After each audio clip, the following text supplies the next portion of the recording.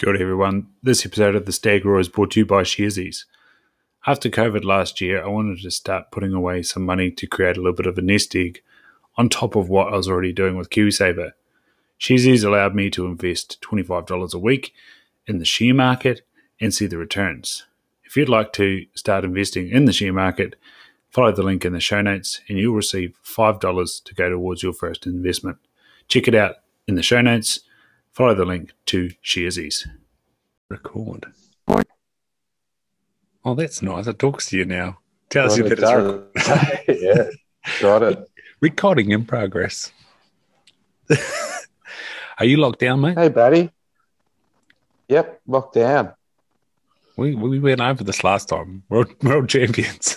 Yeah, I listened to a couple of our last episodes today just to make sure we don't double back on what we've gone through, but it seems like we're going to, I think. You're just a fucking Groundhog Day every day. Yeah, absolutely. So do poo tubes still need wrapping, or they've shut that down too? Yeah, they do. No, I've been working, which is great. So better than last year. Yeah. I've been on a big job site, which is nice. Plenty of work there. Yeah. It's good. So are the military keeping busy in Victoria, or they've just all concentrated on Sydney now? Get those people off the beach. Yeah, they've gone to Sydney. Yeah, that's right. Yeah, don't breathe the fresh air. How fucking ridiculous. It's interesting that New South Wales is kicking up a storm that the military are there walking the streets, but we had them walking the streets last year. Yeah. So, and we had them at the divide between metropolitan and rural, and to get through there, you had to go through like full-blown military checkpoint at the beginning, and then they sort of waned it back a bit, and it wasn't so brutal. I went through a bunch of them. So, yeah, it was pretty brutal. It was pretty nerve-wracking the first time I went through them, but then after you've gone through them a few times, it was just good to go. So, yeah. Yeah, we had the situation in New Zealand where Auckland went back to our level 4, which was just like, don't go anywhere. And so they put up a border at the bottom of Auckland, and I had to go pick up Billy. And yeah, it was a bit of the same, like gigantic queue to get to there's a demarcation of Auckland that's called the Bombay Hills. So you climb up this big hill and you're at the Bombay Hills, and from way down in the town, probably, I don't know, 20k south, Pocono, the queue started, and then you went off an off ramp, and saw the military, and it was quintessentially New Zealand. It was just like, oh, hey bro, how you going? I was like, yeah, I'm good. Yeah, what are you doing? I was like, just going to pick my daughter up and go back to go for that. Oh yeah, have a good day.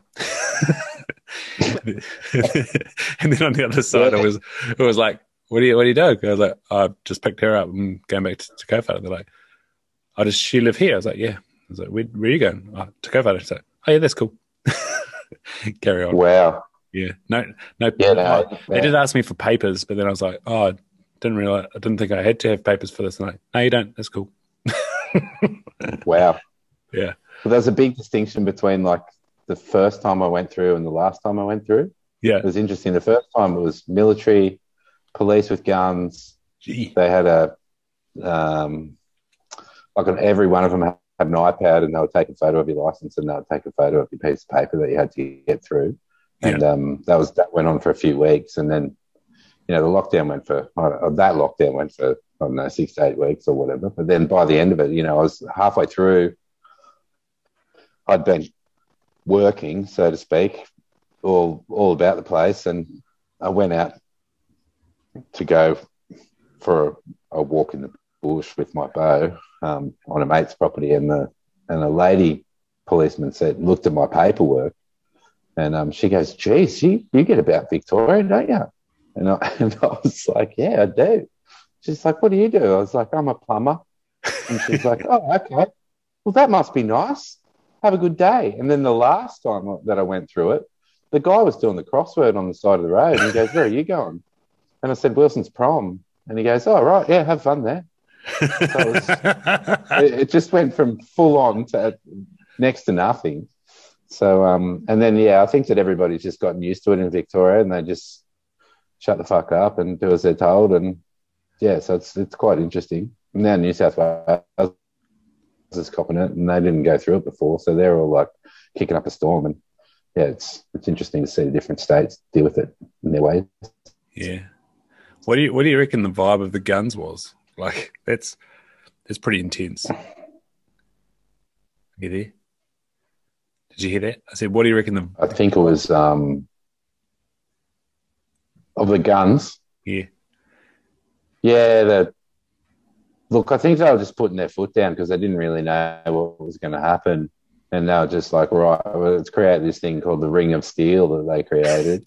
And yeah, it was brutal, but there were definitely ways around it. And one of the main ones up the Hume Highway that sort of goes from here to Sydney, you could come in around the back way and go over the overpass. And they had the block underneath the overpass. There were a couple of exits that they had the roadblocks to get out of metro into rural, and they had those roadblocks underneath the overpasses, and you could just hoon over the overpass and onto the highway. And so people were just texting people and telling people how to get around it. But yeah, the last 2-week lockdown that we went through, I went out to near the Waddingtons to visit a friend who was in need, and no cops on the road anywhere. And then I had a highway patrol pull up behind me at 140. I was in the right-hand lane overtaking a car, and this cop pulled up behind me and put the lights on. So I pulled over, and he went flying past me and took the car in front of me. And it had big flashing lights across the top of his highway patrol car saying, COVID checks. So he pulled that car over, and I was like, oh God, like there's nobody on the highway, like very little people on the highway. And so I went past him, and then he came up 10 minutes later behind me again with his lights flashing, went flying past me, took the car in front of me and checked their papers. And then he did it a third time. So it was 3 times on that road where they got the car in front of me and they didn't get me. But, you know, I had ladders on my roof and all sorts of stuff, like all my work material. And I'd been working in Shepparton out in rural Victoria anyway. So, yeah, it is what it is. And it doesn't seem like you need paperwork to get about anymore, but you need a bloody good excuse. So, yeah. Plus, they knew your van, and as the lady before said, gee, you get around and they're taking your photo and taking your driver's license and taking your number plate. So they're like, oh, yeah, there's Andy again. Yeah. He's just a plumber. Work in rural Victoria. Yeah, that's right. I'm not even a plumber. Yeah, just rap pipes. It's been interesting, my mindset as far as that stuff goes as well. It's like what I said to you last time, I didn't really want to take the piss. And, you know, if it's about community doing the right thing, you do the right thing to a certain degree, and you don't really want to. I only really got out there when I was in a mental headspace of really needing to be in the bush. And when they tell you 2 weeks, it's not as bad as when they tell you it's going to be, you know, a month and a half or whatever. You don't really, your headspace doesn't get that sort of oppression-like feeling to it. But they always kind of, the last few ones, they've been like, it's just for a week, and they extend it for 2. So, yeah, we'll just see what happens and we'll play it by ear and see how it goes. So, yeah. Yeah, in New Zealand, I've just tuned it all out. I just see Jacinda say, oh, you know, we can't go to Australia anymore. I'm like, oh, well, I wasn't going anyway, but just started a new job, so got no holidays. Although I'm having 2 days off for my birthday, and I was checking my payslip yesterday, day before. I was like, oh, yes, I've got enough holidays earned up to have my holiday. Fantastic. But definitely not enough to come to Australia. So for sure. You'd be in 2-week lockdown either way, whether you've been vaccinated or not vaccinated. So, yeah, it is what it is. Yeah. I had a couple of conversations today and yesterday about the old vaccine. It was quite funny. On one of them, my dude in Canada, I said to him, I was like, mate, have you got your Justin Trudeau tracking device in yet? And he was like, oh, getting vaccinated, you'd have to be mad for that. I was like, oh yeah, I've got both. And he's like, oh gosh, I didn't mean to insult you. I was like, no, you didn't insult me. I was like, I was making fun of it to begin with, like. Yeah. Did you listen to Rebel Wisdom talk to? I get confused. Eric Weinstein or Brett Weinstein? Yeah, I did. Who's the one that's Yeah. not the dark horse? Brett. Brett. Oh, Eric. Brett is the dark horse and Eric is the portal. Yeah, that's the one. Yeah. So Yeah. it was quite inception-y. Eric and I think his name's Brian as well on Rebel Wisdom talking about Brett, talking about ivermectin and the confusing landscape of science. Mate, how did you find that one? Like that was I liked what Eric had to say about how despite uncertainty, despite he knows that pharma's nefarious, he got the vaccine. He didn't get Pfizer, he got something else that was more of a traditional vaccine. Yeah. Johnson & Johnson, maybe. Yeah, I think that was what he Not sure. went with. Yeah, no, it was because that's what I said. He was saying, I know Johnson & Johnson are freaking scoundrels. Yeah, they all are. Yeah, that's right. Yeah. You've been sort of tracking. What's the data that you're tracking? Where's that coming from? Oh, look, this is a rabbit. This is a massive rabbit hole because data isn't data anymore. Science isn't science anymore. Yeah, this is the thing. It's like I should put it straight up. Like I'm not like I've been vaccinated to the hilt, not with this vaccine, but in my previous, the previous life or the life before now, pre-COVID, and pre-COVID, I've got every vaccine under the sun, and I'm not anti-vaccine. I'm what they would call hesitant at the moment, so that's why I've been trying to keep my eye on the ball with everything that's going on. And but when you say you've been looking at the data, it's an interesting thing to. At the moment, it feels like it's science versus science and data versus data, and the scientific inquiry of people being able to have genuine debates about things has been thrown out the window. The data isn't available for us on the ground in Australia, or maybe in America, or maybe even in Europe. There's those three main platforms of the open bars system of the reporting of the adverse event reactions in America, and then there's the yellow card system in England that tracks their adverse events to the vaccine, and then we've got the Therapeutic Goods Association in Australia. So trying to find the data inside of that is an extremely challenging thing because some things aren't being tracked and other things are being tracked. And then even inside the reports that the big pharma is putting out on their data front on what reports are coming in from them, there's still data that's missing from all of those things. So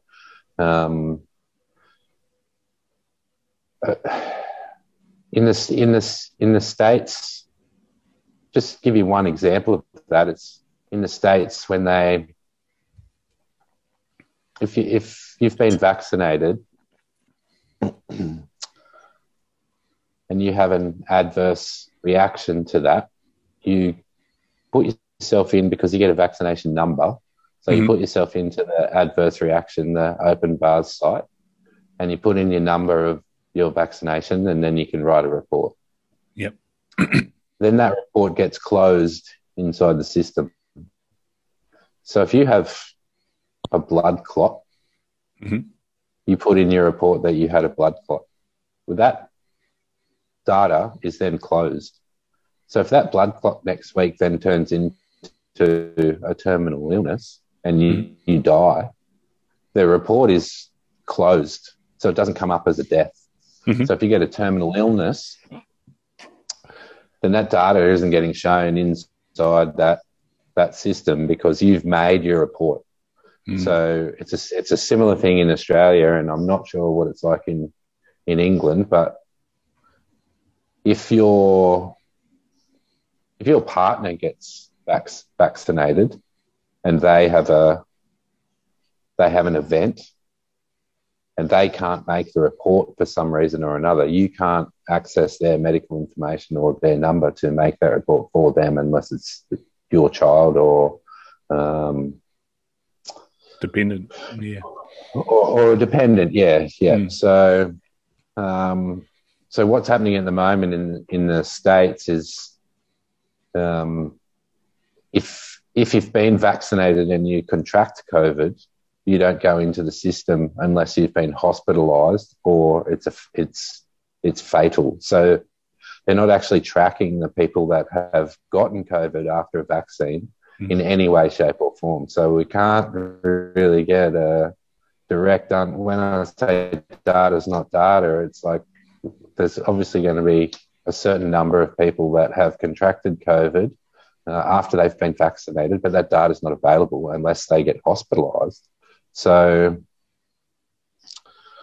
data is not data as far as that is concerned. So I remember last time we had a conversation, we were saying that anything can be cherry-picked. Any data can be cherry-picked. And I think that the scientific inquiry about opening up discussions between A scientist and B scientist is a very much needed situation at the moment. And if A scientist is saying something that goes against the narrative, then their voice gets wiped out by big tech censorship, and that those conversations aren't really made available. So that's why that conversation with Rebel Wisdom, he's had a couple in a row. He's had one with one of the Weinsteins and I can't remember her name, but the lady who was very pro-ivermectin, and he laid out a series of questions in the sense-making series of how do we make sense of what this lady's saying? How do we make sense of what Brett's saying? How do we make sense of the anti-ivermectin crowd?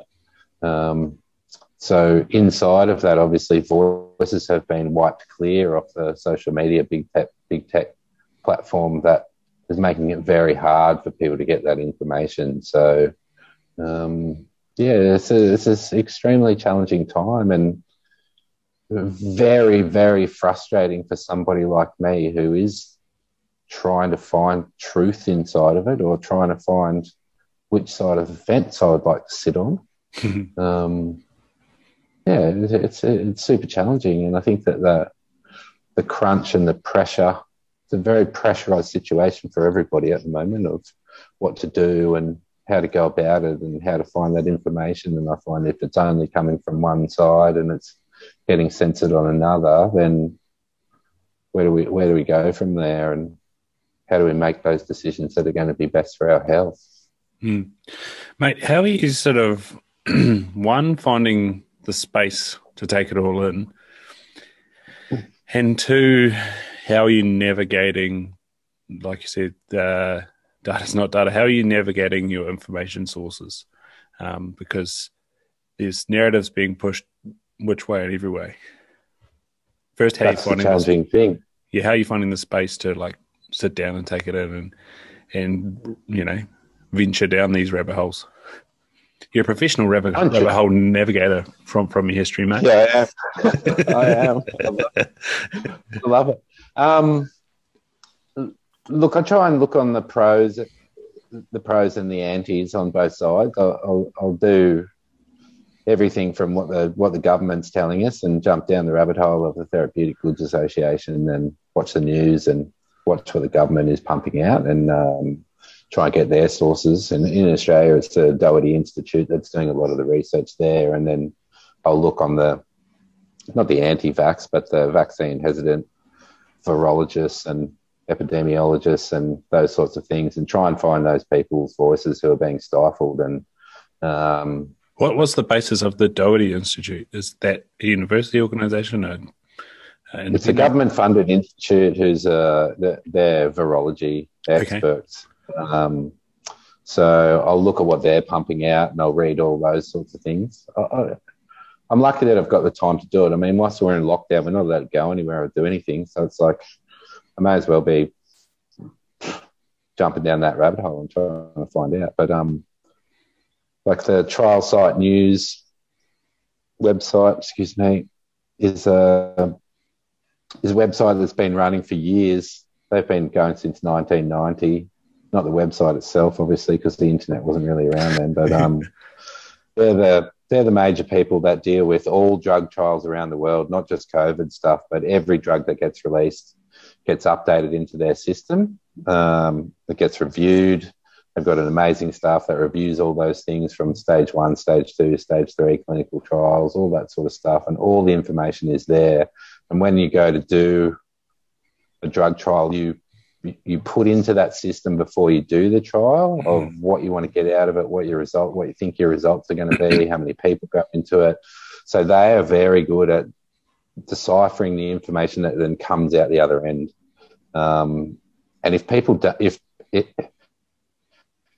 put in that they're doing A, B, or C drug trial, and they want to get a certain results, and then they don't give those results after they've done stage 3 clinical trials, then there's a big upheaval inside of those doctors and that community of why those results weren't given or why the results were skewed, or so they've got a very sort of impartial look at things. They're quite proactive. Like their website is like, this is doctors who are affiliated with us. This is an opinion piece. This is not researched yet. So it's very open to a view as far as a viewing platform goes. And they've got amazing interviews on there with people who are pro or people who are anti or people who are not,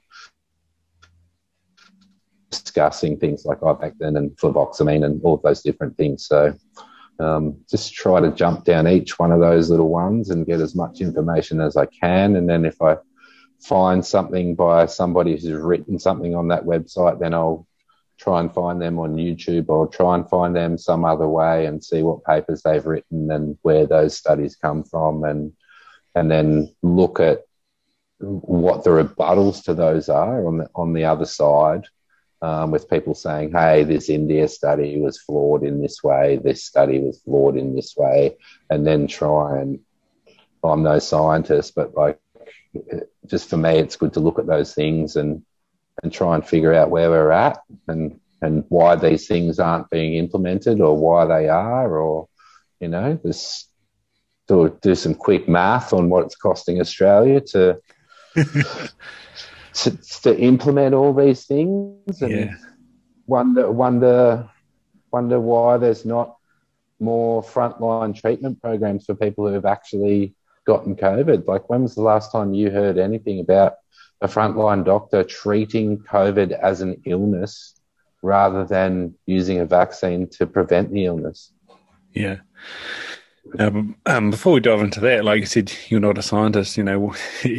People that have listened before will go, how the hell does a skateboarding artist know all this shit? Like,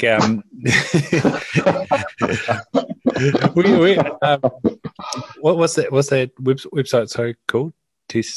Trial site news. Trial site. Yeah. Did you start diving into that with the sort of psilocybin study stuff, the MAP stuff, or where did you first hear about that? No. I've heard about it on Tim Ferriss and on Peter Attia, and Tim Ferriss probably got it from Peter Attia. Where did you first find about that? I came across it on a website or YouTube for a doctor who runs a thing called Peak Prosperity. Okay. And he's a doctor, and he's just been researching, and a few of his things were like, these are articles from here, because he gives all his sources to all his information. And this is probably about 6 months ago, and then I was like, wow, this is a really huge website. And I think it was just that process of like trying to find the proper sources of information, like that are unbiased and they're not sensationalized by media slant, eh? Yeah. No, that's how have you developed your paper reading skills? Have you looked at, like, again, Tim Ferriss and Peter Attia have got some resources about how to digest a research paper? Like, how have you sort of developed those? Oh, they're not great. Stats 101. They're not great. Yeah, for sure. But I mean, like, I'll take notes.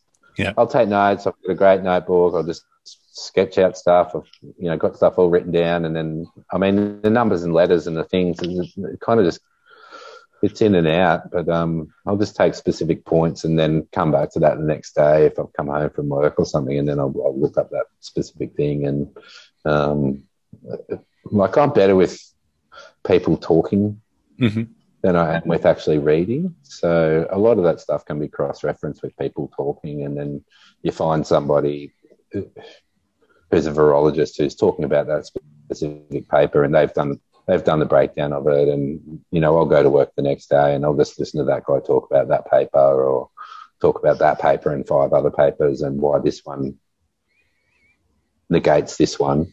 And then I'll pull my phone out at work, and then I'll put in another note in the notes in my phone, and then I'll come home and I'll look up my little thing at home. And yeah, it's fuck, I don't know why I do it, but I've got to search for information. So yeah. Do you think it's sort of giving you an element of control or like personal sovereignty about your own decisions? Because it's just a screaming match out there.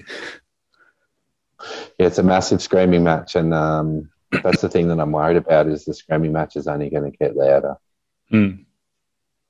Like, and if you don't have the ability to regurgitate information when somebody's screaming at you online or whatever it is, then where do you go?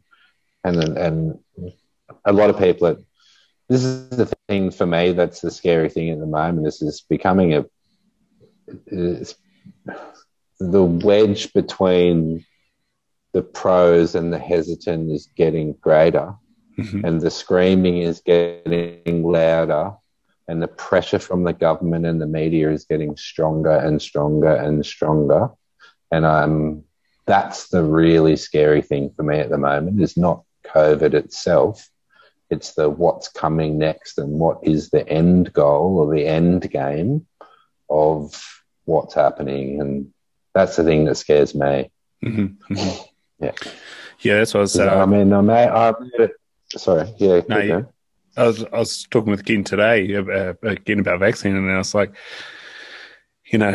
I had to make a decision because it was like I got classified as frontline worker, and it was like there was the opportunity to have Pfizer, and I was like, wow, I'm going to do some things around it to protect myself. I know you listen to Matthew Walker around sleep and what he was sort of saying about the effects of good night's sleep and flu vaccination. I sort of took a gamble, and so did my one of the other directors. We both took the same idea around taking high dose vitamin C. I sort of implemented what Ron Patrick had talked about early on Joe Rogan about separating the dose out across 3 doses throughout the day, and she seemed to think that there was evidence that actually managed to get your plasma vitamin C up quite high, as opposed to 1 dose. You've got a sort of an absorption limitation on that. So I did that. That's right. No, wanes quickly. Yeah. And so I did that for a good few days beforehand. I was still training. I was making sure I was getting outside, getting some sunlight and things like that. I'd had a blood test a month or so before, like everything was going well. I hadn't been sick. And so I was like, right, now it's perfect. It's a good time. Yeah. Did it. It was completely fine. But then, on the other side, my flatmate had it half a month before me, and his first dose gave him a bit of fever the first night. Then my other director at work, his second dose gave him a bit of fever, and he took the day off work. And then someone I know through someone else had an anaphylaxis the other day. But then that person was, allergic to many things, was an MS person. And I was sort of, wow. If they'd been asking me the opinion of like, should I go get the vaccine? I would have said, there's probably a lot of things that you need to get right before you have a vaccination. Yeah. But that's an adverse event, and quite an adverse event, having an anaphylaxis, but was well managed, and the next day was fine and was able to work. And that's an individual that normally does struggle to work. They have chronic fatigue and things, and it's amazing what a few doses of adrenaline can do for you. But for sure. There's adverse events and a bit of flu-like symptoms aren't the end of the world, but the pros want to disregard that, like, nah, there's nothing wrong. And you're like, well, there's risks and there's reactions to everything. This is a foreign substance. And like I say, the wedge is people getting so heated and narrow-minded about their stance that, like you say, the hesitants or the considered people don't have a place to stand. They're feeling alienated. And like, if I hadn't been frontline worker, I would have waited because, as I just said before, I wasn't going anywhere. So Yeah. New Zealand is a little, haven, and there was no urgent need. Like obviously with the rollout, I would have had more time and more information, but at the time it was like, right, I'll happily do this and do some things to make sure I'm okay. That's right, and it is what it is for like each to their own, and everybody's got to make a decision either way. And like, I back my friends' decisions. Mm-hmm. If it's a well thought out decision, like that is the most well thought out decision and the way to go about it that I've actually heard.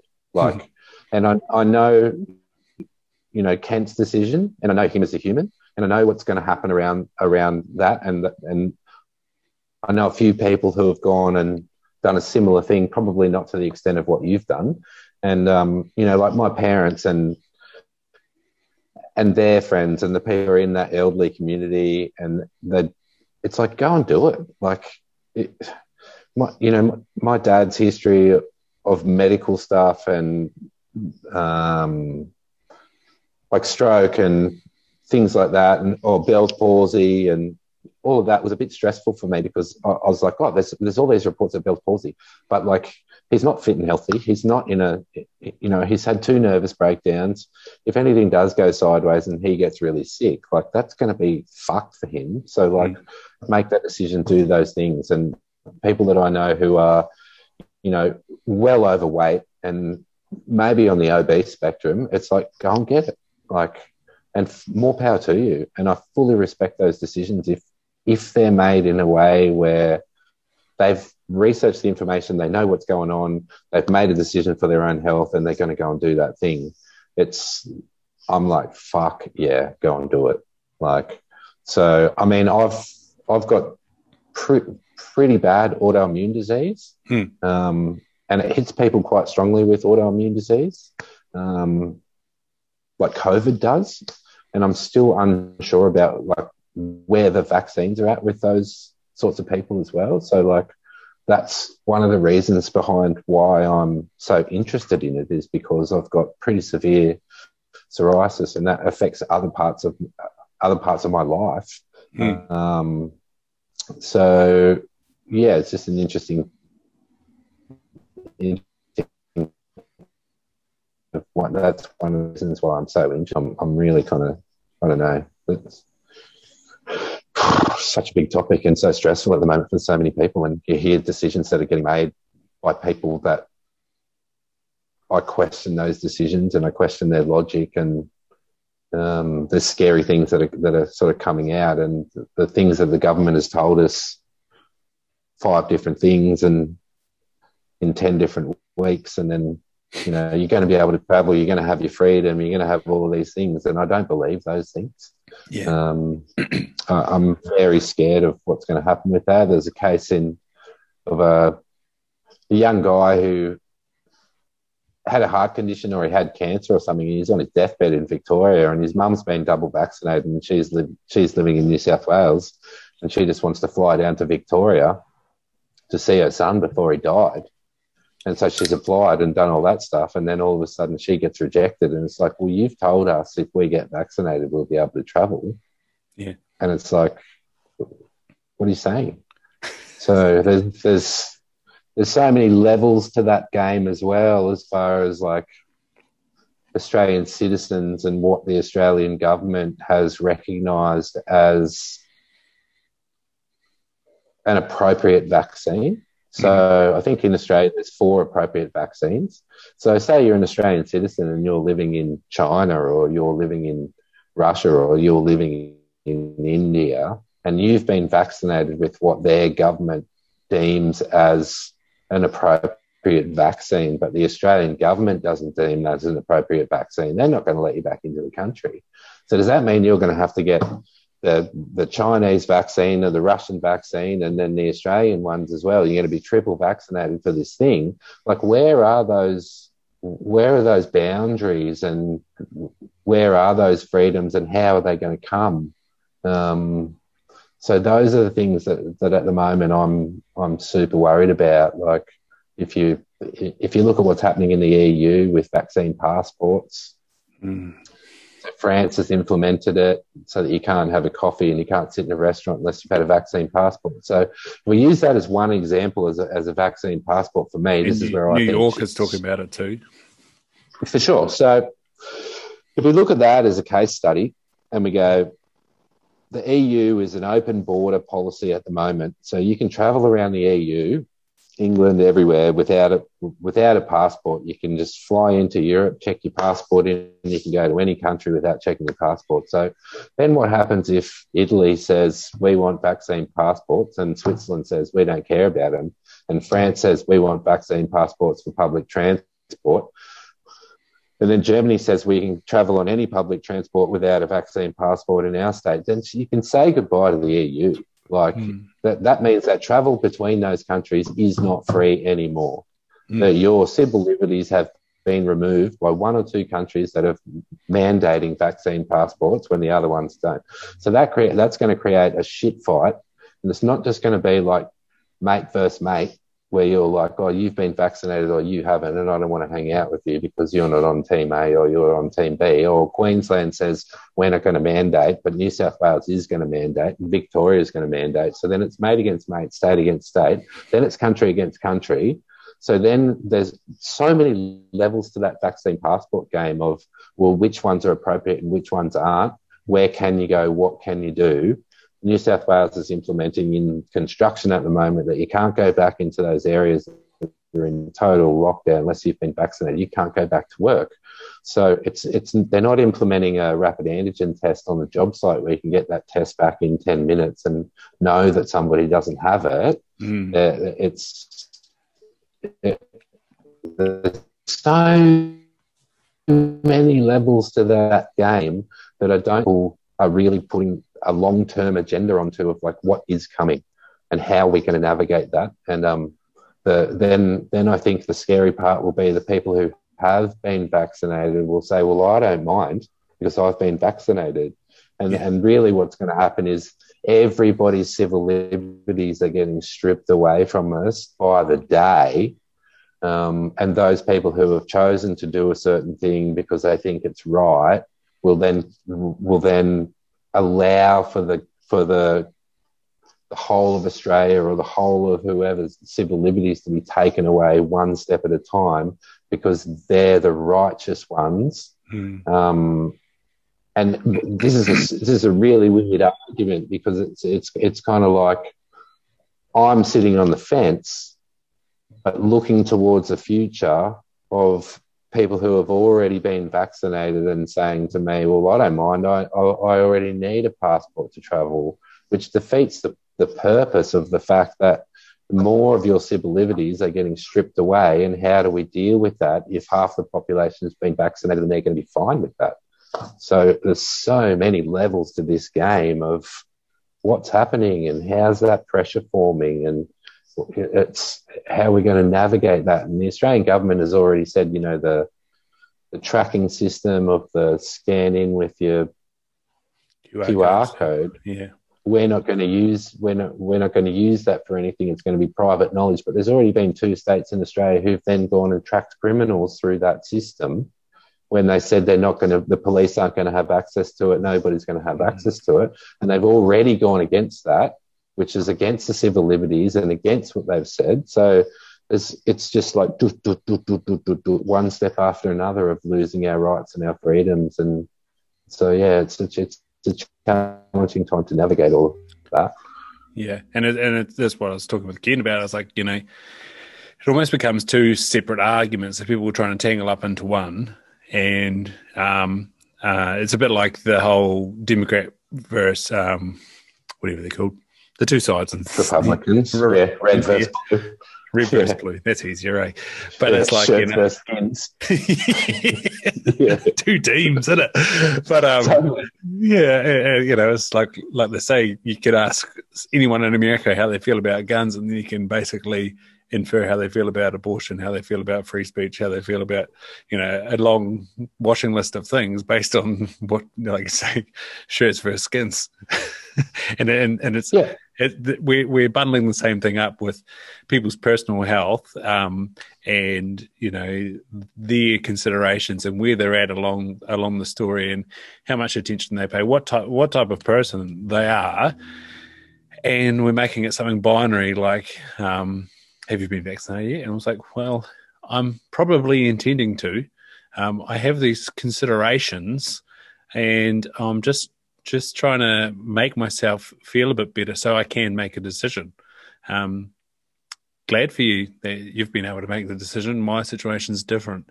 And it's kind of like that little bit of empathy. And it's kind of like, well, as someone that's been vaccinated, to then say, but I don't think having a vaccine passport is a very good idea. And still kind of... Well, that you get put into the reserve team, mate. Like, you get put onto a shelf where they're the reserve. You're not in the A team anymore. You're in the B or the C team, and maybe you don't get a say. That's right. Yeah. Yes. And like you're saying about sort of case studies with France, for example, in vaccine passports. It's also like you're saying about these QR codes and busting up gangs and criminals and things like that under the same guise. It's the same that you hear. Who's the guy that's now living in Russia that busted out the Patriot Act? Snowden. It's the same idea, isn't it? Like, oh yeah, now we're not tapping your phone calls. Yeah, we're tapping your phone calls. If we want to look at you, we just press the button and look up your file and go, who you been talking to? What have you been saying in social media? It's like that. That's a case study, and it's like, oh yeah, no, the QR code's just for so if there's an outbreak, we can see everybody that's been in the vicinity. But also, if we want to know where Joe Bloggs is because he's a dodgy fucker, we can see exactly where he's been too. And they can kind of already do that with Google tracking and things like that anyway. But it's another way that you kind of give up that freedom of navigation and walking around the city that you live in and you choose to live in and, contribute to and pay taxes for and all those things. Yeah, that's right. Yeah. And there's actually jobs available at the moment in Australia for contact tracers, and they're full-time jobs that are available for the next 5 years. Right. So if you have a look, is that like data analysis? Like, say they have a case and it's like, right, go through the data and notify everyone. Yeah, and see who they've been in contact with and where they've been and how many shops they've been to, and then we can notify the shop owners, and then we can notify the service station and see where they've gone. So amazing system. Yeah, it's absolutely unbelievable. But I mean, that just says to me that if there's jobs available now that have a contract for 5 years, they're not just going to stop. Yeah. Like, if COVID gets under control and it turns into this thing where, like, we can get our freedoms back and we don't go into lockdown, then those people who've been given a job have a 5-year contract. What are they going to do after 3 years if COVID's not around anymore? What are they going to be tracking? What are they going to be doing? The government jobs. Yes. So they're the things that we've got to really think about as a team, and not be like shirts and skins of vaccinated and unvaccinated. We need to come together as a collective and be like, no, fuck that. That's not right. So, and the stuff that they're doing with it now in New South Wales, I found that yesterday or the day before, they locked down a town called Tamworth. Yep. Because one person, country music capital of Australia. Country music, yeehaw. Yeah, that's right. A suspected case of somebody with COVID who had come in contact. So this person had come in contact with somebody with COVID. They didn't know whether that person had COVID, and she travelled to Tamworth. So they put Tamworth in a 7-day lockdown. Right. Just from contact tracing. They knew that she'd gone there, and they were like, we don't know if she's got it or not, we're going to lock down that entire town. And then they were like, on the same day, in the same news conference, in the same 5-minute segment, they said, but in the end of July, a guy with COVID had gone to Byron Bay and he's been getting about Byron Bay since the end of July. So we recommend that everybody in Byron come and get tested. They didn't lock Byron down, but they locked down the whole of Tamworth because someone who they suspected had come in contact with somebody with COVID had gone there. So there's double standards to this guy's been in Byron for 2 or 3 weeks getting around with COVID. This guy went to Tamworth, might have come in contact with it. So it's like there's levels to all of these games of what the government is prepared to do with this information and how they're going to handle it. And that's a scary, scary thing as far as I'm concerned. Yeah. It's like putting a Band-Aid on your arm before you get a cut and letting the other cuts just bleed out. Like, yeah. On the comedic side, Jimmy Reese did a great Byron per steak today. I didn't say. No, it was just like fucking Byron Insta ladies and their Insta boyfriend getting the right light and things like that. And I loved it as well because they were like, contact tracing. Did they not go to whatever and tag Harvest? And I was like, Harvest isn't even in Byron. It's in Newrybar. Get it right. Sure. But I was like, they didn't go to the drum circle on Sunset and just lock everybody up. Yeah, I was like, nah, always tag Harvest in Newrybar. It's a great place. For sure. Yeah, I've had a couple of podcasts with Greg Emerson at that spot. It is quality. It's one of the places I definitely miss. Have you seen? I don't know. People watching. Yeah, oh yeah. I don't know what her name. I think her podcast is called like That's a Lot or something like that. Is some radio bird, and she's got it's been doing the rounds, and she's saying about how she lives in Bondi. And she's like the South Byron. And she's saying how her and her mate from Perth must be the only people in Bondi that aren't anti-vax. And then she goes on and says, I'm against the vaccine. And she's like, I know you take ketamine on the weekend. Have you seen that one?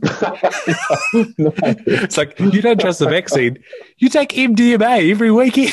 Like, get sure. Fucked. But then it becomes like, it's funny, but she crosses the line because she's like, I don't want to hear about you not taking the vaccine. Actually, shut the fuck up. And I'm like, well, you're not helping anybody by shutting them down. But yeah, it's just like this whole mix between like, that's funny, but also you're being a little bit serious at the same time. And like shutting someone down is not the right thing.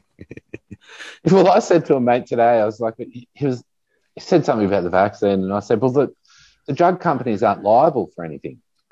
Like, if you get shit drugs from a mate, and they put you in hospital, you can go around to that guy's house, grab him by the throat and punch him in the face. It's like, you can't do that with the drug company. There's no like, so at least there's accountability to buying drugs off your mates. You might end up in prison for a different charge, but yeah. For sure. Yeah, as we're saying with the vaccine, you might end up in prison for not doing that too. Yeah, at this rate. Did you tune into the Yonmi Park episode with Rogan? Yeah, I listened to her on Jordan Peterson a few weeks before that. She's on Lex Friedman as well. I've got that loaded down. Yeah. So I want to listen to that again because that was fucking harrowing. Yeah, I couldn't because that Lex Friedman one came out in between the Jordan Peterson and the Rogan one. I couldn't listen to it on Lex. So it's like, fuck, it was too heavy on Jordan Peterson. But then when she came on Rogan, I was like, it's going to be a totally different interview style. Yeah. And fuck, it's so heavy. It's the heaviest story. And like, I think you texted me a few days before that and you're like, there's been some heavy podcasts. Yeah. Like Human Lab and people like bursting into tears and breaking down on podcasts. And like that one made me cry at work, the Rogan and her. Oh, Like, yeah. I was Especially at just the end. like, I was listening to it last night and I was holy just like, fuck. Yeah, the last hour was just brutal. yeah. Like, it's fucking brutal. I'd recommend everybody listening to it and just shut the fuck up about your privileged life. Like, fuck. Like you're saying, in the last hour, how she was like, I like fought for my freedom as a 13-year-old, escaped from North Korea, starving, walking across a frozen river, make it to China, get sold, watch my mum get raped, end up with the next person, they rape me, end up with a third person, they make me their mistress. Then I walk across Mongolia, they take me to South Korea. South Korea are made to feel like scum because they're racist against North Koreans. I have to basically convert to Christianity, and then I realize that Christianity is exactly what the Kims prescribed to the country.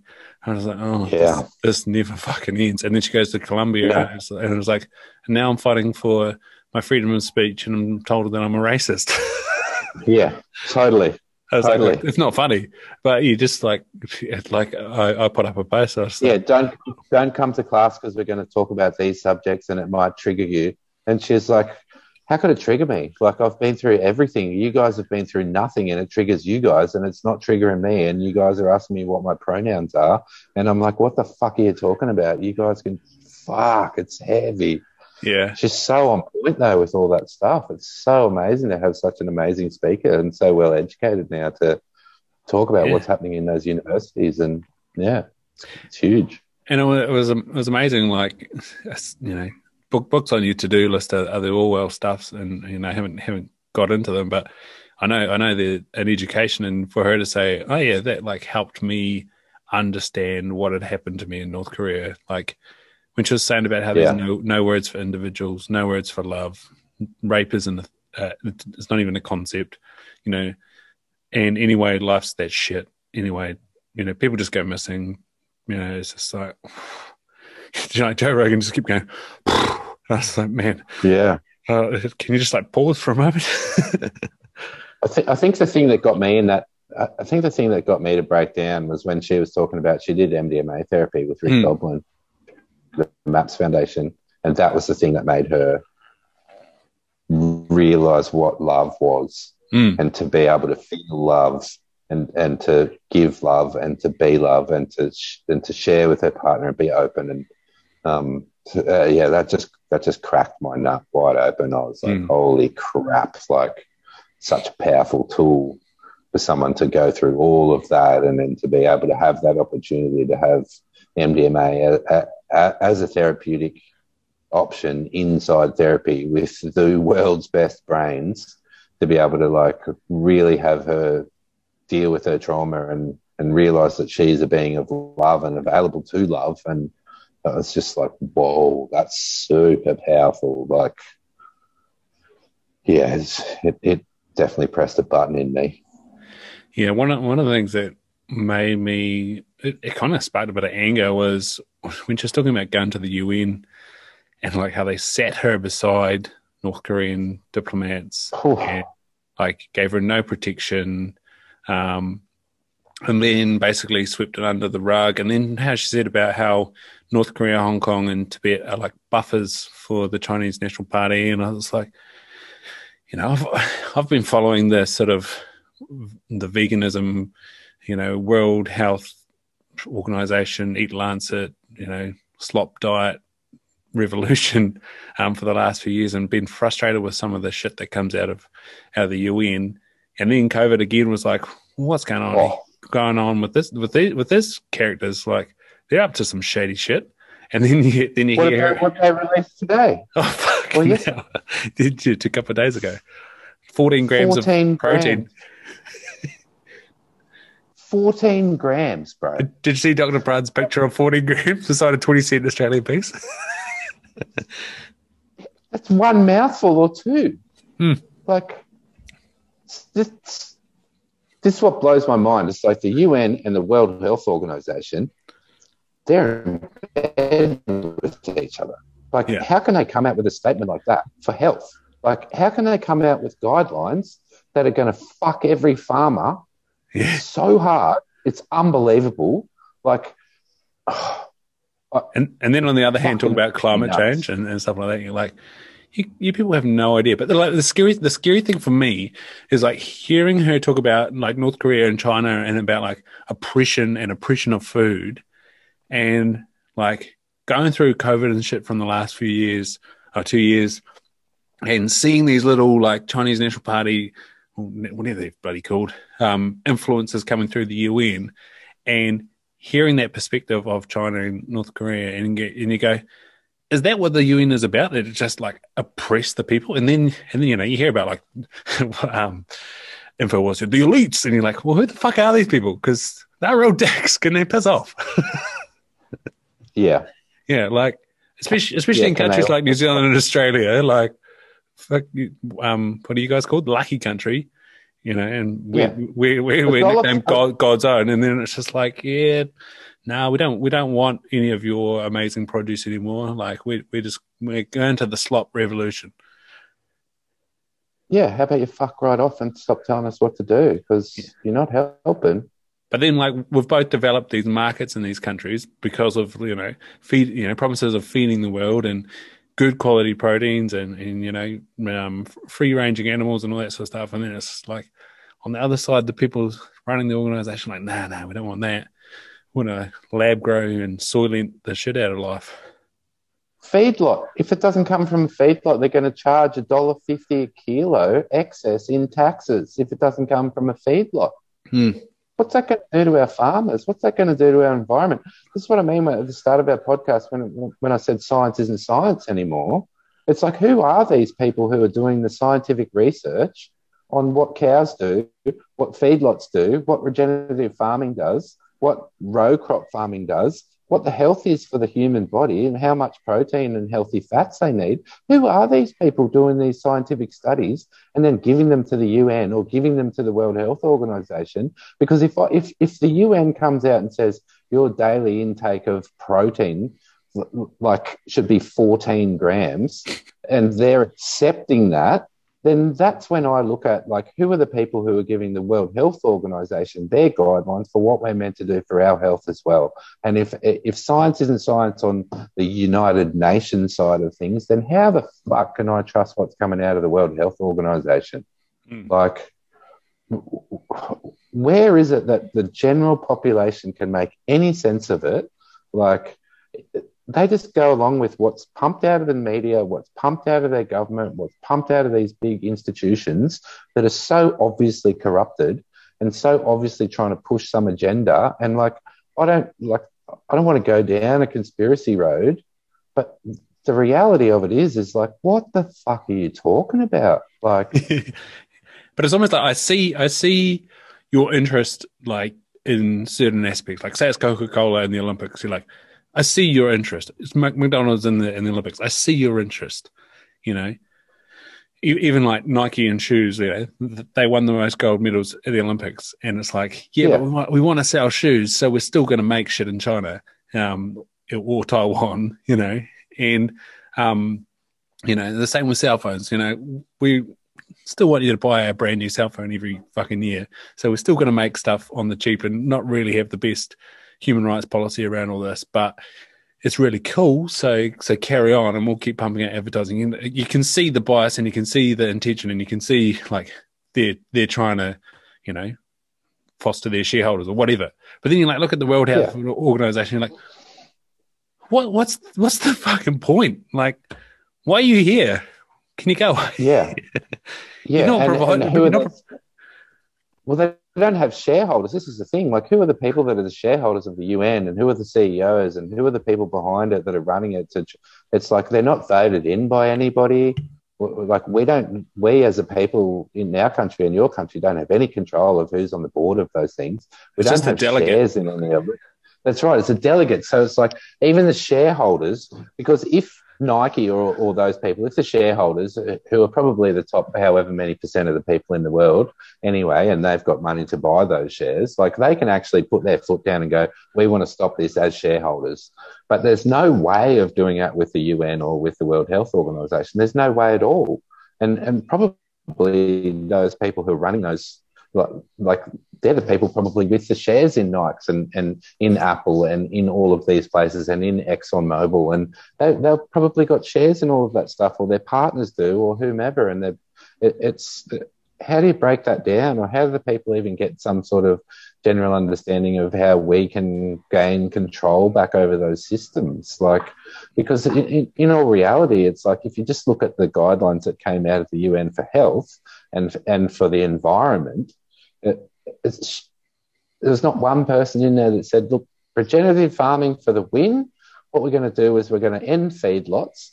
We're going to put animals back onto the land. We're going to increase the nutrients in the soil by doing regenerative farming. We're going to try and bring back the health into the soil, and we're going to bring back water into our rivers, and we're going to increase the general biodiversity on those things by doing that stuff. And in turn, that will increase people's health because they're going to be buying better meat. And then in turn, that's going to stop a whole bunch of other ramifications inside of health from unfolding. So it's just crickets. Like, yeah. It just boggles my mind. It makes me so angry. And you just come across people who, that's like what's going to happen. I see in the UN when they say that they're going to get most of their meat from feedlots, is that will just give more power to the vegans and to PETA and to those sorts of people saying, look at the animal cruelty that's going on inside of this stuff. We've got to shut this down. It's going to make it actually worse for those people who want to eat meat. And it's going to make it worse for our farmers. It's going to make it worse for the soil. It's going to make it worse for the environment. They're going to be able to go, look, we did the carbon offsets from these feedlots, and the environmental degradation that's coming out of these feedlots is massive. And they don't go and do that same research in a regenerative farm and see what's going on with the soil nutrients and the water coming back onto the properties and all of those things. It's so frustrating. Yeah, and on the same breath, the vegan will say, and if you look at the UN World Health Organization, they'll say that meat's, it's like smoking cigarettes. You're like, again, are you trusting that data too? Because that's a crock of shit, Yeah. It's funny you bring it up, like, soil health and vegetation and things like that. Like, I've moved from Hawke's Bay, which is a pretty barren place, to basically mill and dairy country here in Tokoroa in South Waikato, and shit does it rain. And one of the ladies said, probably doesn't rain as much as it used to. They've actually processed some of that timber. And I was like, you might actually be correct. Because men, like trees, they attract, and when it rains, shit, it rains. And that's the same like Northern Rivers, Northern New South Wales, Byron. Like, there's all that vegetation around that place. It's a bloody jungle up there, and man, can it rain. Yeah, but I mean this is, it definitely rains Tasmania, Northern New South Wales. It rains in a few spots in Australia, but I mean that there's so much water locked up in Australia, it's absolutely ridiculous. Like with the cotton industry, and our rivers in Victoria. And but the sugar industry doesn't take the water that the cotton industry takes. It's on a different side of the Great Dividing Range. So the sugar is on the eastern side of the Great Dividing Range, and the water that's actually being locked up is on the western side of the Great Dividing Range. So our politicians, when they come into politics, they get a water allowance as far as credits go.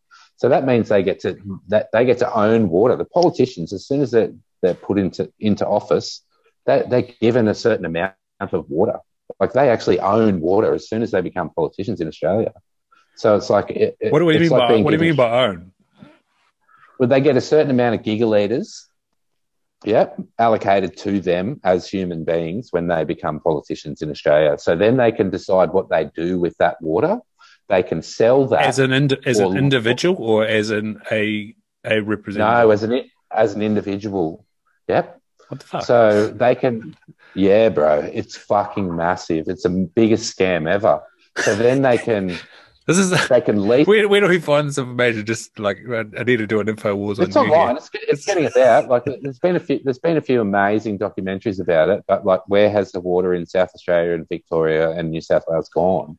And who's in control of it? And where are these dams and where are these allocations going to? Because farmers get a certain allocation. A lot of it's like row crop farmers or wheat farmers or cotton farmers. They get an allocation to use a certain amount of water that comes out of the Murray-Darling system, and then that water comes actually from Queensland. It's amazing.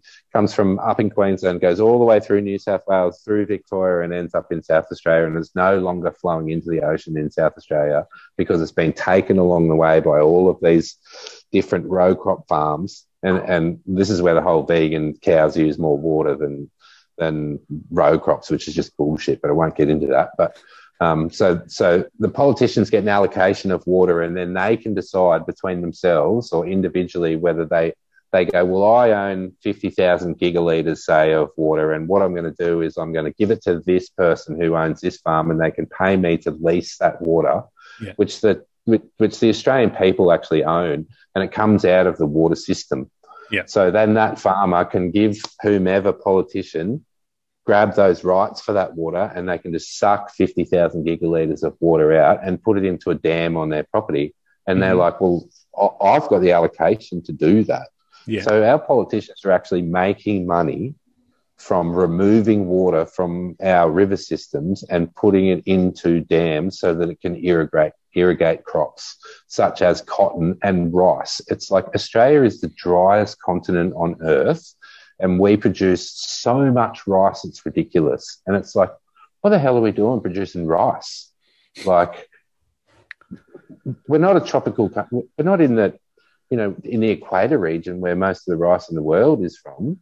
And like cotton takes so much water, but it's like, it's just this scam that the politicians are allowed to be given water, and the rights to water, and that should be available to everybody. So then you're like, well, why has there been fires, or why has there been droughts, or why have there been these things? And it's because the water system in Australia is so fucked that it's actually creating all of these offset effects that then they'll blame on this thing or that thing or the other thing, and have outcry of, well, there's global warming, or there's global change, or there's been a drought for the past 6 years. And it's actually criminal behaviour if you really look into it. I suggest everyone having a look at some of the documentaries that are like, where does Australia's water go? Like, it's a hideous thing. Yeah, I think it might have been Peter Ballestead, and it's one of my big regrets that my podcast with Peter, unfortunately, his audio didn't work that well. It's out there, and if you can sit through it and listen to it, he does share some great content. But you're probably better off listening to one of Peter's interviews elsewhere. But I think he brings up the fact that, say the soil quality was 20 units. I don't know what the units are. Before this sort of type of farming happened in Australia, it might have been like 1900, and now it's down to about 5. And because of this type of farming change that's happened in Australia, that has become big scale row cropping types of farming. And I watched Eric Banner movie for last year, I think it was, called The Dirt, and that was again an area in inland Victoria that was just flat plain, rows and rows and rows, and of course dry as shit. nothing anymore. And yes, I think Peter talks about like desertif. Well, might not even be Peter. It might be Alan Savory talking about like de-desertifying areas with cattle and manure and turning over the land, and then planting. That's where that whole planting the tree thing, attracting the water, keeping the water, comes from. That the forest and the soil depth and the vegetation depth make such a difference. And it's just I've definitely heard him talk. He's quite amazing. Yeah, but it's actually getting the farmers to go back to that. That's the hard thing, because they know that cotton yields way more coin. Yep. And they can get subsidies for growing cotton, and that they'll be able to take water out of the system for growing that cotton, but you're not allowed to take water out of the system for cows or whatever. And then there's that battle between green water and blue water, and what actually constitutes green water or blue water, and irrigated water versus water that comes out of the sky. And Yeah, it's such a battle because a lot of those farmers are like, well, we've sold all our cattle and we've gotten rid of all of that stuff because we can get more money out of cotton or we can get more money out of XYZ row crop than we can because the government are prepared to give us subsidies and help us out with that. And it's just a shame. Yeah, so I think economics of it, eh? It's a bit... Yeah, it's economics. Yeah, and like... it's great that like New Zealand's just had a first carbon neutral certified farm, and they're working to be carbon negative.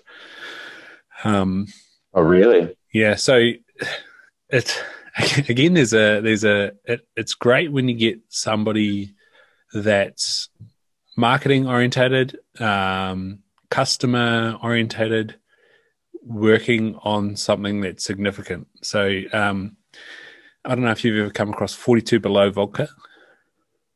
Yeah. Yeah, and Moa beer. No, there's probably maybe not to New Zealand, that one. But yeah, 42 Below and Moa beer was run by this guy, Jeff Ross. Is he any relation, mate? No. Should look him up and give me some free vodka. Yeah. No, you should just get some hunting access, mate. It's a beautiful spot in the world. That'd be good. Yeah.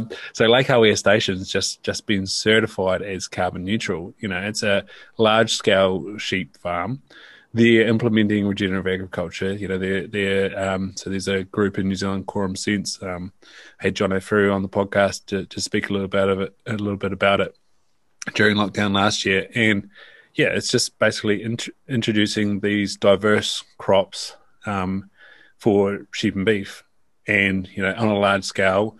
And then they're working with you know, getting their gullies and things back into sort of native vegetation. You know, having large, not letting the sheep into the waterways and. Yep, you got it. Making you know, significant riparian plots. They're sort of combining with the likes of Air New Zealand, so you can offset your seat when you fly with Air New Zealand, and part of that goes into planting trees, and that's one of the properties where the trees go. So, like hearing that, where is that property? So Lake Hawea is in Central Otago, and it's right next to Lake Wanaka. So Lake Hawea and Lake Wanaka sort of are two adjacent lakes, and they're separated by a reasonable mountain range. There's some good public hunting blocks between them and a couple of private ones, Glendine. But it's incredible part of the world, and you know, like Lake Hawea Station, you can look up on Instagram, see what they're about. But you know, it's great to finally have an example in New Zealand when people go, oh, you know, dairy and beef are just ruining this country. Don't talk about the fact that it's fucking 50% of our GDP more now that tourism's gone. And, you know, then they try to say that it's also 50% of our greenhouse gases. And you're like, just hang on. Like, where the fuck are you getting that number from? When, you know, what's the States one? They sort of said 12% is from complete agriculture and 2 or 3 is from cattle. You're like, and it may be just proportionality, but you sort of look at the amount of trucks that are on the road in New Zealand. You look at the tourism industry. We're not close to anyone. Are we counting the bloody miles that whole plane load took to get here? Or, you know, yeah. New Zealand blows my mind. Industry, for sure, it blows my mind. It's like, how can something that's got 36 ingredients, that's an artificial meat that comes from 36 different processing plants, be better for the environment than a cow? Like, this is the thing that blows me away. And like to take it back to when data is not data, it's like, how are they getting these figures that they think that like it's going to be better for your health and better for the environment to eat a fake steak than it is to eat a steak from a cow? It's like there's 36 processing plants that process those 36 separate environments that come on 36 separate trucks into one place, let alone the machinery that takes to process those things, to extract it out of the ground, to make those products, to get it all prepared into one thing. When you've just got one cow on one bit of land doing one thing and might take one truck to get it to a slaughterhouse. It's like, well, the data doesn't add up. And so data's not data anymore, and science isn't science anymore. Yeah, mate. Like, I see it here. Yeah, the farm I was on last year, like, there was no irrigation there. For the most part of the year, it's grass they grow and you know, the feed that they get off their own property. And it's like, you know, when I was there last year, it was a drought, and they had to get a few trailer loads of feed brought in. But again, it was like, I'm looking around the place going, okay, so where's all the carbon coming from? Like that grass doesn't go by itself. That's sucking in something. Yeah, absolutely. And again, they've got like incredible pockets of Tōtara tree, which is native, and you go walk through those pockets, and they're holding like really awesome rimu trees. They got rata trees there. They got kakati, like all these awesome native trees, and you know, and my mate's just like wringing his hands, you know, dealing with the regional councils and the not national government, you know, our parliament government, and just being like, what the fuck? We're just trying to, continue this 100-year property, you know. Yeah. And I mean, I see it with a couple of my mates. Well, one of my mates in particular who's got a property in Western Victoria that backs onto the South Australian border there. And the farmers around him, they say, oh, the babes have been kissed on the dick by the farming gods. And I don't know how many hectares it is. It's a massive property. Like, take you more than a day to walk around the whole thing. And it's like they've still got grasses in all their creeks and all their offshoots and all their runoffs, and the dams have got water in it, and they haven't chopped down all the trees.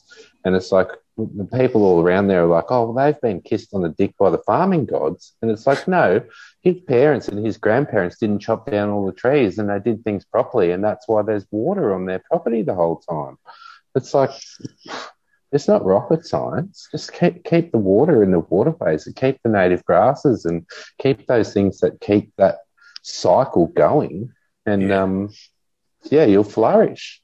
Yeah, it was even funny talking to another mate who manages a couple of properties, owns one, and on the one that he owns, he was replanting trees, and he said to the guy that broke in the land, "Oh, mate, you know, you did all that work to clear all the trees, and I'm planting them." And it was good to hear that the guy said, "Just as long as you're planting the right ones." And it was just like, you know, they would have had to clear the land to make it viable, and so that they could turn it and get the seeds and stuff in there and make it viable. But you know, happy to see it return, you know, somewhat to some native and, you know, diverse ecology is, you know, it's what it's all about. That's one of the things we talked about with John. There's all this sort of wokeness talking about diversity, but when it comes to our food sources, we want monocultures. It's like, do you see the disparity here? Yeah, and Australia's got more grasses like native grasses than it could possibly know what to do with. And those grasses have shown to grow at a greater rate and be better for our soil regeneration than wheat does, and will produce more grain through those grasses than any imported wheat ever will. And it's just phenomenal that, like, where are these people who are so proactive about the damage that animals do? Where are they when they're, coming up with like, well, this native Australian grass is a seed that's very similar to wheat that's been used by the Aboriginals for thousands and thousands of years to make breads, and is quite capable of making a grain that's just as good, has better nutrient content than wheat, grows in combination with 3 or 4 other things that are putting nutrients back into the soil that will grow way better than wheat ever did. And like, so where are these balances of these people that know this information versus the people who are so anti what we're talking about, and they're just, where's the balance between that? How do we get that to come to fruition with trying to, talk people into planting natives and planting things that'll be more proactive for our environment? And I think that just the disparity between like what people actually understand to be real inside of what's happening in their environment, as far as like taking milk out of it, from cows, and they don't want to eat cow's milk, but they're quite prepared to rip down a whole environment to plant almond trees that then use bees to pollinate those almond trees that are transported around the country in trucks or planes to propagate those almonds, and the damage that stuff's doing to the environment and, monoagriculture. But, it's fuck the cows, bro. They're fucked. Yeah, they fart. So it's such a multi-pronged thing. And I think that a lot of these things that, we've been talking about today are so multifaceted that trying to get information out and trying to deal with people who are meme information absorbers, where they see a meme online, or they use Facebook as their information source, or they use Instagram for their information source, and they don't dig any deeper. And those teams, like what we said, red versus blue or skins versus shirts, it's so easy to jump on those bandwagons. And I'm actually quite impressed with a bunch of, like my ex-partner, I've spoken about her a few times. She's a naturopath, and a bunch of her friends are naturopaths, and to watch them change their food consumption after, not saying just me, but like talking to them, going hunting, seeing them introduce meat back into their diet, seeing them actually be like, especially my ex-partner Eddie she wouldn't even look at meat when I brought it in the house. And then I would cook stuff up and she would be like, fuck, that smells nice, but I don't eat meat. I haven't eaten meat in years.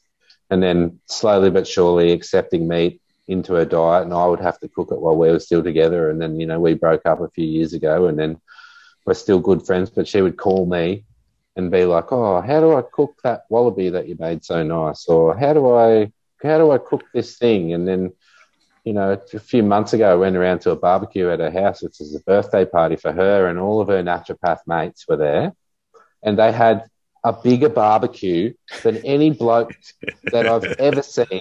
Eddie was on the barbecue for like, I don't know, a few hours, cooking 10 different sorts of meats. All the naturopaths came, they all had meat.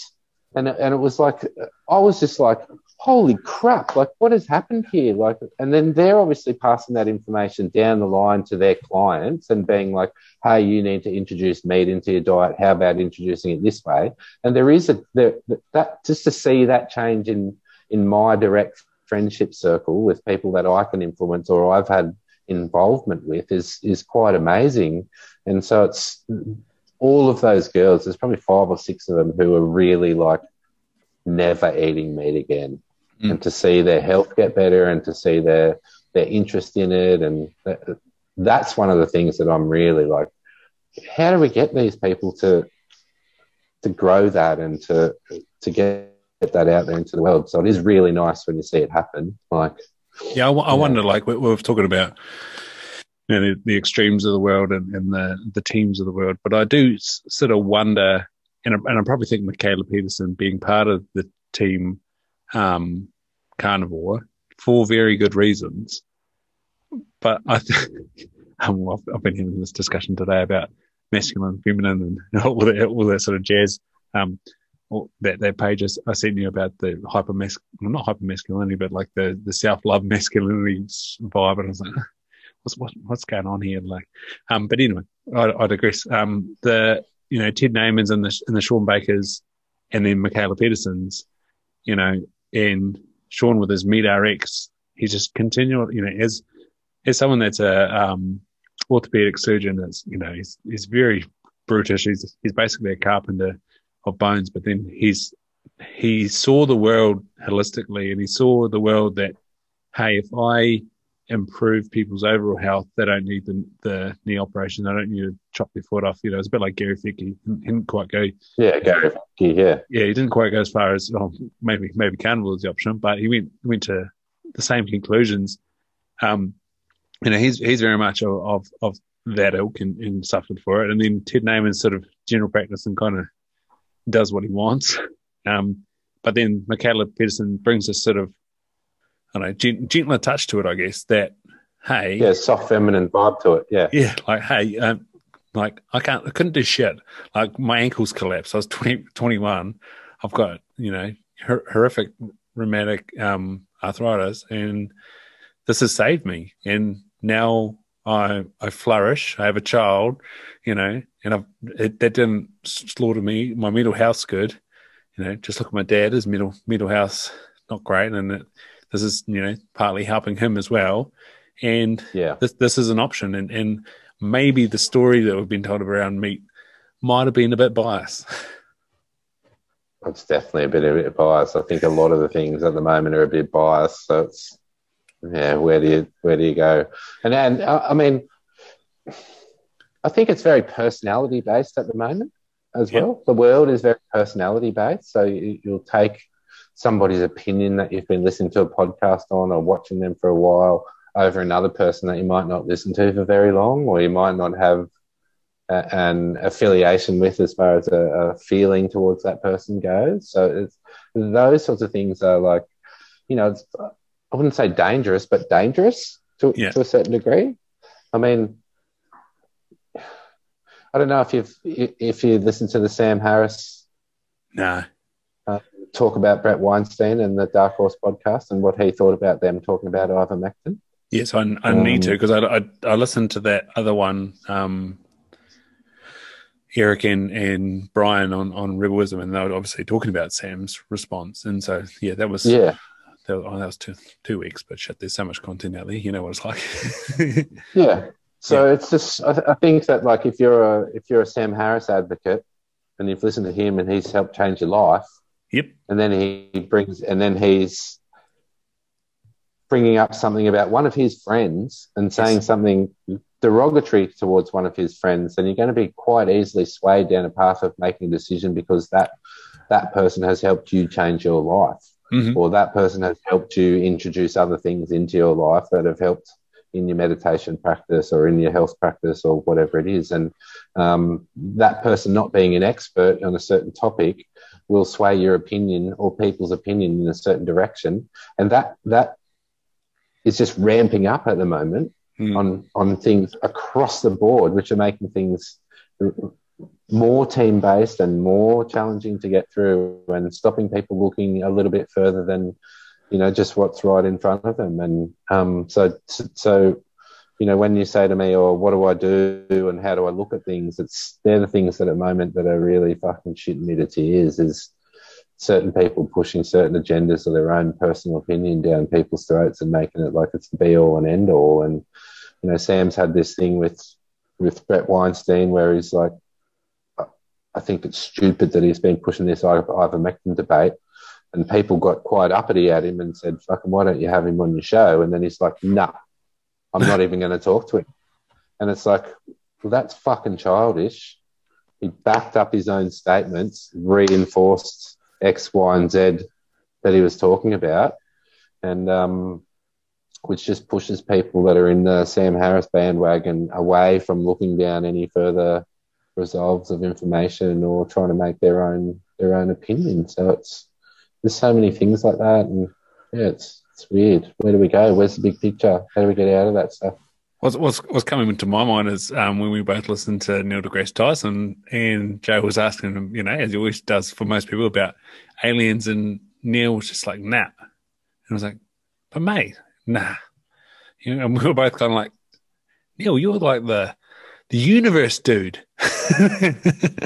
One of the most arrogant people I've fucking ever listened to. It pissed me off so much listening to that dude. Like, the thing that pissed me off was, like, he goes, take this table. We know everything there is to know about this table. And I'm like, you fucking don't. Like, that's not science. Like, we don't have the tools. Like, in 10 years' time, there's going to be a new tool that's going to measure resonance in a different way or fields in a different way or whatever. And so for you to just put your hand down and say, we know everything about this topic is just plain wrong. Like, so it's science versus science once again. Yeah. Where's the debate?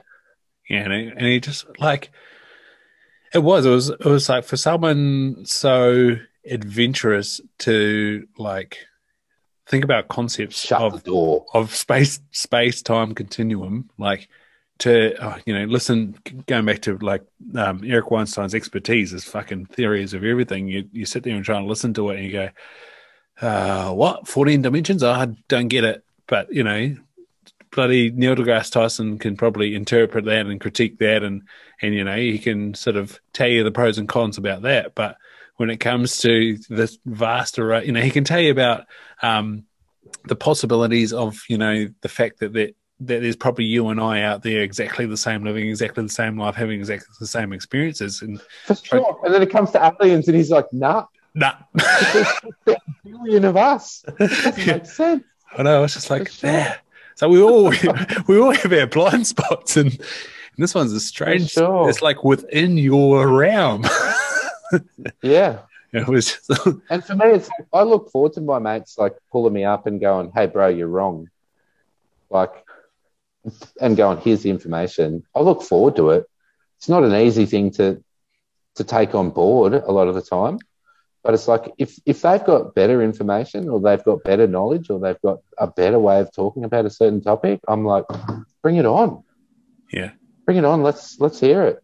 Like, and especially like for Neil, he's probably, we talked about rabbit holes there. He's as I said, he's talking about the infinite universe. He's, you can't even see him. He's that far down at the level that he's trying to investigate. And he probably hasn't had any bloody time to consider Mr. Alien maybe observing us or hanging around or being in this solar system. Like, I don't for sure, he's a horse with blinkers on and he's just in his zone, and that's that. Yeah. Well, he tours the world lecturing about space. Like, fuck, he's got to cover his bases. But then, it was so strange to just be like, no way. Yeah.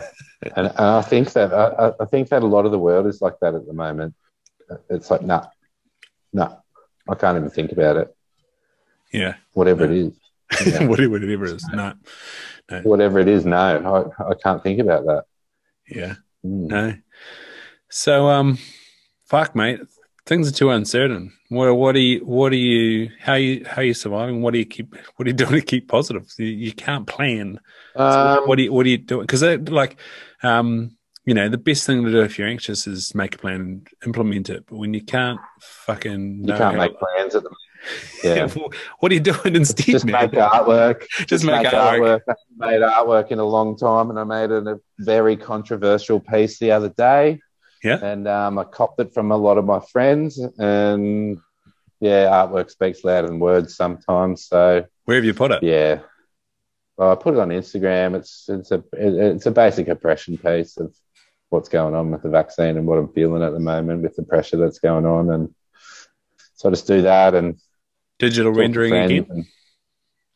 I haven't done a proper. Well, I've been making those like land pieces, the photograph or drawing, painting, digital painting kind of thing for a while. So I did one of those. It was really dark and heavy, and I copped it off my mates and I copped it off a few people. So I was like, well, maybe I'm doing the right thing if I'm pressing a few buttons and making people think. So yeah, just do that and try and look forward to the time I may not, in this predicament. And, What's the landscape like? Is it just make, create, put it online and see what happens, or is there a capacity to? Here's a question for you. You're digital, so could you NFT some of this stuff? I could, and what's his name? Zero Alpha Designs. He's been like, Andy, your stuff would be great on those. Hit us up. So I need to thank him. I should actually really get in contact with him and figure out how to do that, because he's been pumping out some amazing artwork. He's actually moved to Takaka, just down the road from one of my mates. So it's one of those things that's like, I'm hanging out to go to New Zealand for a bunch of different reasons and a bunch of different people that you've put me in contact with that I'm like, fucking hell, when can I go and meet these people and hang out with my old mates over there? But I should be doing that stuff. But I'm just in the process of making. And so if anyone's got a poop pipe wrapping company in New Zealand, there's someone that wants to immigrate, pay for a 2-week lockdown, and Andy's here. For sure. I'd love that. There's definitely a few people over there that like you've put me onto that I'm keen to meet, and Justin's one of those guys as well. He just keeps doing amazing stuff and putting up amazing photos, and who was it? Brown Dog. Yeah. Yeah, I was having conversations with him this morning actually, and after his big pig so photo. Yeah, it's as big as a horse. And then we're like COVID conversations, and he was like, "Oh, I've got to go and make medical equipment. I can't chat right now." And I was like, "Fuck, you guys are awesome." So yeah, there's a few people that I need to say hi to, and thanks for being a constant source of inspiration over there for me, and definitely a few people over here that have been very proactive in me doing stuff, like Elliot Sprague and a couple of boys and Mick Rodolphe and those sorts of people who I feel like they've got my back and my opinion, and the things that I do, they've really proactive in helping me to sort through information and look to the bigger picture, and we have good conversations about not just making an opinion about what's happening right now, but like look towards the future and look to where this sort of level of oppression that we're going through is going to. And it's good to have hunters in the community that are super proactive in not just making a snap decision or joining a team, but they're really like, we got your back. And I feel proud to have met those people and to have a community behind me inside of those things, especially, Kent and Eamon and all of those guys. It's such an amazing community of people who I know that if all goes to shit, that, they've got my back and they'll find me a piece of land, or I'll be able to camp out the back of somewhere when the Australian style CCP social credit system comes into fruition. We've all got out into the middle of nowhere. So yeah. Which is ironic because Aussie's been like fighting the CCP, but really that's what's happening. We're going into a social credit system, and that's what's coming. Like, that's my true opinion of it. It's like this is just the beginning of it. The QR codes, the vaccine passports, all of those things are the push towards a social credit system of who's been a good boy and who's going to toe the government line. And I truly believe that all of those things are moving into that highly pressurised state, and one step at a time our rights are getting taken away. And we need freedom, especially as hunters, especially of people who need to be in the bush and need to be looking after the environment and taking care of the environment. And now that we're not allowed to do that, it's really challenging. So yeah. That's you've heard it said across multiple platforms that having those skills, having that courage and knowledge to know that, hey, I can go out there, like, hey, I might die trying, but if it comes to being out there and trying, well, at least you do have some skills and you have some courage and you have some confidence to handle it, and you're not getting past the holy shit, I'm in the wild. It's like, I'm in the wild and I'm going to go do it. Yeah, that's right. We've got the equipment to do it already. Yeah, totally. Yeah. So it's good. And then like the amount of people that are like, "Oh, Andy, where are you going to go when shit hits the fan?" It's like, fuck off. I'm not telling you. Like, for sure. Get me on the satellite. Oh, excuse me, mate. As I said, awesome. I needed to get you on to do episode 200. This is the fourth time I've had you on. I feel blessed that it's number 200. Thanks, mate. No, just like I said, like, let's get on. Let's have a rant. Let's have a good yarn, and let it off a bit of steam, especially for you guys in Australia. Like, we feel pretty. Not. I don't know what the word is. Guilty. It's a bit of guilt over here that we just kind of carry on. We can't go anywhere, but it's not a bad place to be. As I said, we're God's own, and you're the lucky country. But I'm looking at you guys going, some of that luck seems to be running out. And so it was really, really awesome to have you on and chew the fat and share some ideas and blow them up. And we're probably wrong about most of them, but it was good to just sort of talk them through, and hopefully it's been cathartic for a few people, and expressed what many people have been feeling, and probably a little bit shy to say as well. So thanks very much. I'm always going to speak from my heart, mate. I'll do it. I don't care if anyone else will, but I'll do it. So, yeah, thanks very much for having us on. I feel pretty blessed. I actually looked through the back catalogue today and I was like, the last two was like 130 and then 170 and then now I'm on 200. So it feels good. So if I can just say anything to anybody out there, it's like, don't judge your mates from what choices they're going to make for their own health or for their own well-being or for the community or for the greater good. Just stick together and don't let them take our civil rights, and don't fall for the vaccine passports. And, you know, everybody's in this together and we just got to hug each other up and love each other and support each other through those decisions that are being made. And I think that we can't separate anymore. We need to have International Hug Day and everybody get together and give each other a hug and say, I love you, and look out for your mates if they're in lockdown and send them messages and tell them that you love them. And thanks for having us, mate. Appreciate you. Love you. Hope everything's good. Thanks, buddy. Love you too, mate. Bloody awesome. Let's press pause. Cheers, Stop. mate.